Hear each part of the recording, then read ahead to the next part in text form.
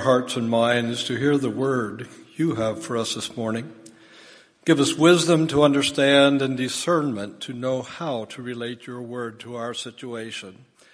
And give us the will to let it shape how we live. Amen. You're probably aware that we follow the Revised Common Lectionary developed by a broad group of Protestant and Catholic liturgical denominations to suggest the Bible readings and sermon topics. I find the story of Egypt in the lectionary for today to be intriguing, and one from which we can explore how one person at one time in one situation showed forgiveness and brought about reconciliation. Stephen, often venerated as the first martyr of the Christian church, when he was accused of blasphemy by the council at Jerusalem, referred to Joseph as a hero of the Jewish faith. I borrow ideas from a lot of people, including from a meditation I wrote for Rejoice magazine about 8 months ago that was published in January. The book by Robert Jeffress, titled When Forgiveness Doesn't Make Sense, was particularly helpful. The framing of that title suggests that what forgiveness means is not always obvious, and practicing forgiveness is seldom easy. It's a gift from God. The sons of Jacob from Canaan were about to continue their third difficult conversation with the second most powerful person in the great country of Egypt. Joseph was second only to Pharaoh himself. While they faced starvation at home because of a serious drought, Egypt's storage barns were full because of the foresight and administrative skill and strategic planning of the person they were about to meet. What we know that they didn't was that they had a history with that person. As a 17-year-old, Joseph was a favorite son of Jacob and had unwisely shared dreams with his brothers, which made them think he thought he was superior to them. When Jacob sent him to see his brothers, to see if they were doing well, they sold him as a slave for 20 pieces of silver to traders headed for Egypt. After arriving in Egypt, he got a good position working in Potiphar's house. He rose to the point where Potiphar left everything under his control. He was likely a handsome young man. Likely Potiphar was gone a lot in his guard duty. At any rate, Potiphar's wife tried to seduce Joseph. He resisted and ran away, literally running out of his tunic, left in Mrs. Potiphar's grasp. With the cloak as evidence, she accused him of attacking her. He was sent to prison. It was a VIP prison. Nevertheless, it would not have been easy to be there for at least 2 years and possibly more because he had done the right thing. By the time we meet Joseph this time, he had developed a pattern of returning good for evil. When he was in prison and asked to interpret the Pharaoh's dreams foretelling the drought, he could have refused out of spite and let Egypt suffer a devastating famine. But he didn't. When appointed to a powerful position in Pharaoh's government, he could have retaliated against Potiphar's wife and against the ones who had imprisoned him unjustly. But we have no record that he did. He used the gifts of his administration and strategic planning that God had given him to prepare for the famine and thus saved Egypt and other surrounding nations from starvation. Joseph had sold grain to his brothers on previous visits. On the first trip, he accused them of being spies and kept Simeon as a hostage to be sure when they came back that they would bring Benjamin, the youngest brother. And now Benjamin was the favorite son of Jacob. When they returned, Joseph again sold them grain, and they headed for home, only to be stopped by guards sent by Joseph. the guards found a silver cup which Joseph had planted in Benjamin's sack. His brothers now stood before Joseph completely vulnerable. Joseph threatened to imprison Benjamin. After all, he was caught in a crime. Judah, the oldest brother, made a long speech, 17 verses long, in chapter 44, pleading for Joseph to release Benjamin and offering to remain in his place as Joseph's slave. That pushed Joseph over the edge. The emotion pent up over many years of separation from his family came out in a torrent. Joseph said, "I am Joseph. Is my father alive? Come closer. Now do not be distressed or angry with yourselves. God sent me before you to preserve life." It seems forgiveness didn't come easily to Joseph. It took time and 3 visits. No cheap grace. There was the 3rd conversation, and Joseph had tested, this was the 3rd conversation, and Joseph had tested his brothers harshly. Part of his forgiveness was releasing the brothers from carrying the burden of guilt for what they had done. He said, "Now do not be distressed or angry with yourselves." He said later, after his father's death, "You intended to harm me, but God intended it for good, to accomplish what is now being done, the saving of many lives." Both Egypt and Canaan, surrounding nations, survived 7 years of drought. The spirit of Jacob was revived when he learned that the favored son he thought was killed by a wild animal was now chief of staff to the Pharaoh of Egypt. Because Joseph acted faithfully, the evil act of his brothers was transformed for good. There's another theme here, but that deserves another sermon. When people respond faithfully with love and forgiveness and creativity, God can bring good out of even disastrous situations. Every situation is unique with its own dynamics, but we can learn a lot about forgiveness from this story. Joseph took the initiative to forgive. He did not wait for his brothers to apologize. On the first visit, he did overhear them discussing with each other what they had done to him, and they did that with some remorse. They talked, having no idea who he was or that he could understand their conversation, their language. Forgiveness can be offered whether or not the other person asks for it or even apologizes. God forgave us while we were still sinners. Reconciliation is the goal of forgiveness, and in this case, reconciliation happened. But while forgiveness can be done by one person alone, reconciliation takes 2. Lewis Smedes, the ethicist, put it this way: forgiving happens inside the wounded person. Reunion happens in a relationship with the other person. Forgiving has no strings attached. Reunion has several strings attached. Sometimes it takes time for the wounded party to get to the point where they are able to forgive and reconcile.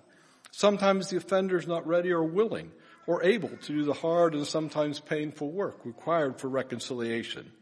Sometimes forgiveness can happen, but ongoing contact is not wise. But the wrong party can still forgive. It's important to recognize that the person we hurt most by failing to forgive is often ourselves.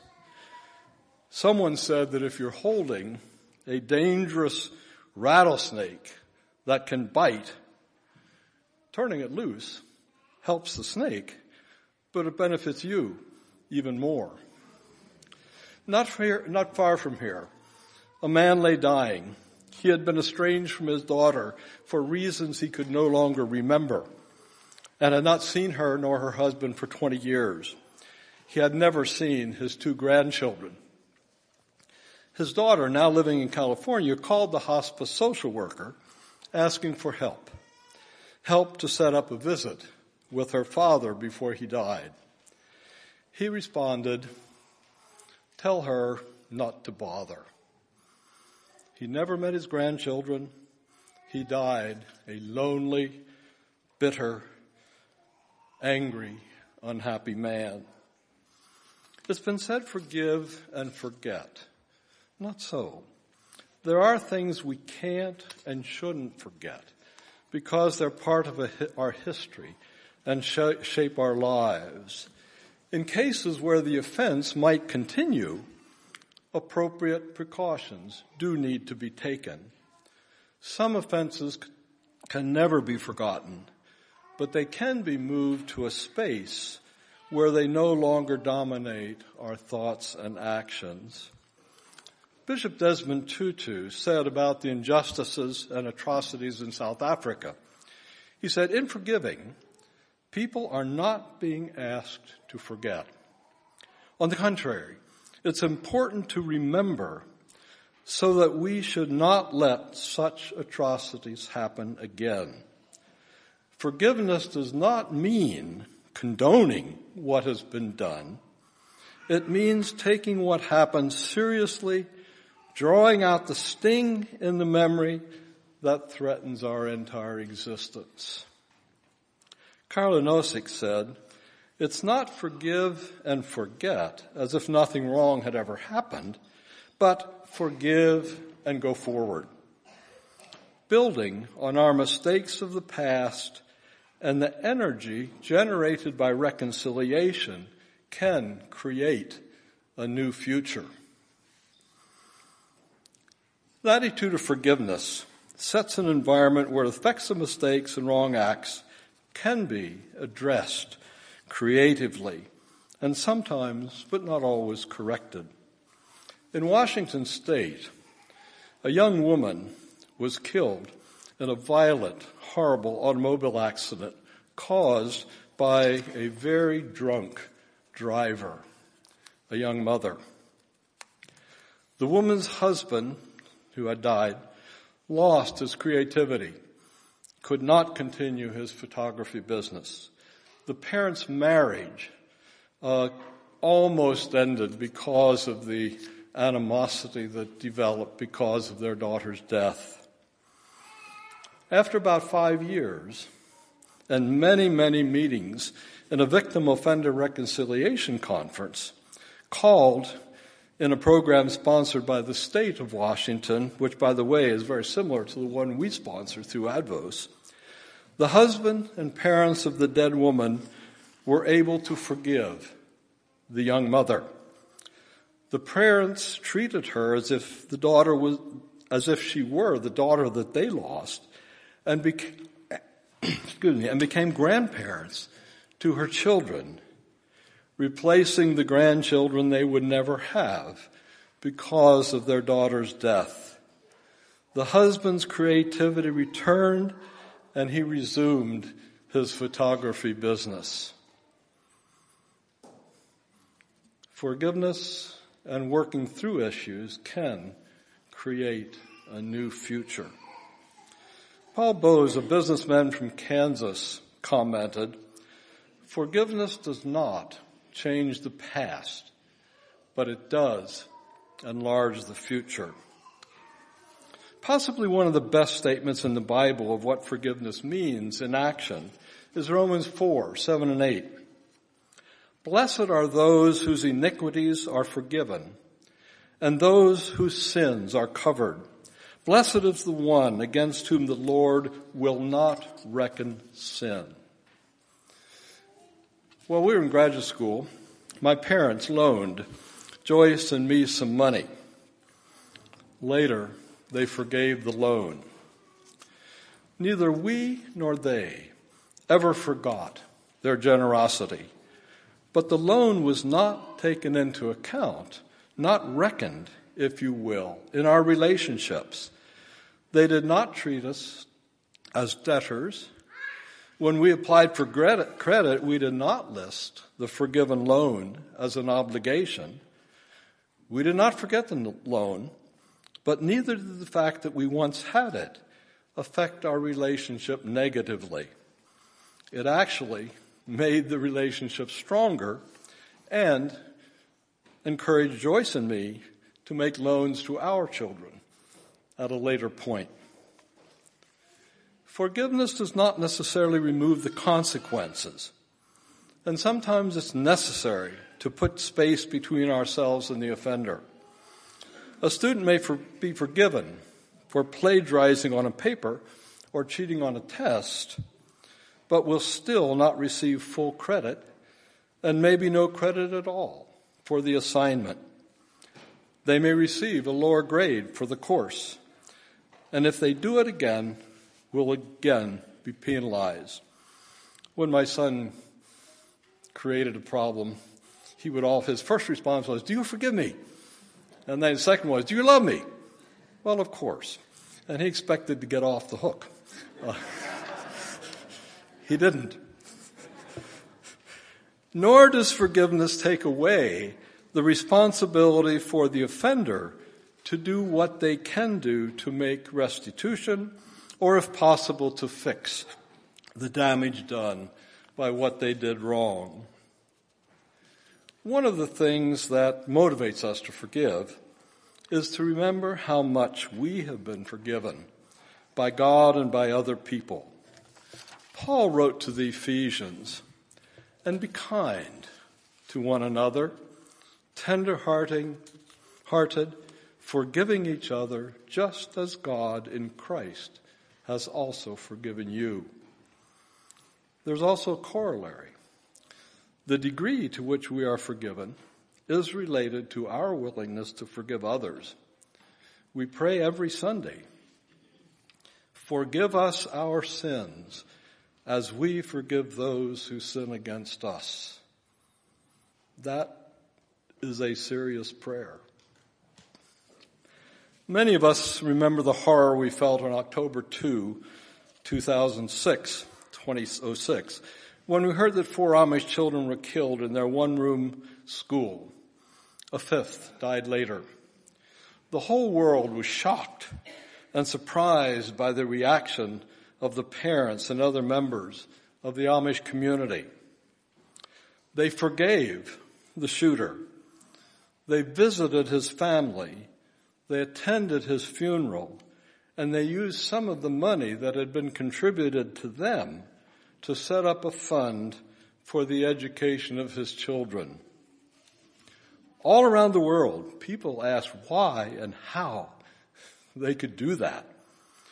National Public Radio had it right. They saw something far deeper than one act of forgiveness for one event. They talked about a, quote, culture of forgiveness, end quote, that is, quote, woven into the life of the Amish community. If I remember correctly, one Amish bishop is quoted as saying, "We did not have to decide if we would forgive. Forgiveness is something we do." Thomas Merton wrote, "It is our forgiveness of one another that makes the love of Jesus manifest in our lives. For in forgiving one another, we act towards one another as he has acted toward us." And we read the words of Jesus earlier. "Be merciful, just as God is merciful. Do not judge, and you will not be judged. Do not condemn, and you will not be condemned. Forgive, and you will be forgiven." Amen.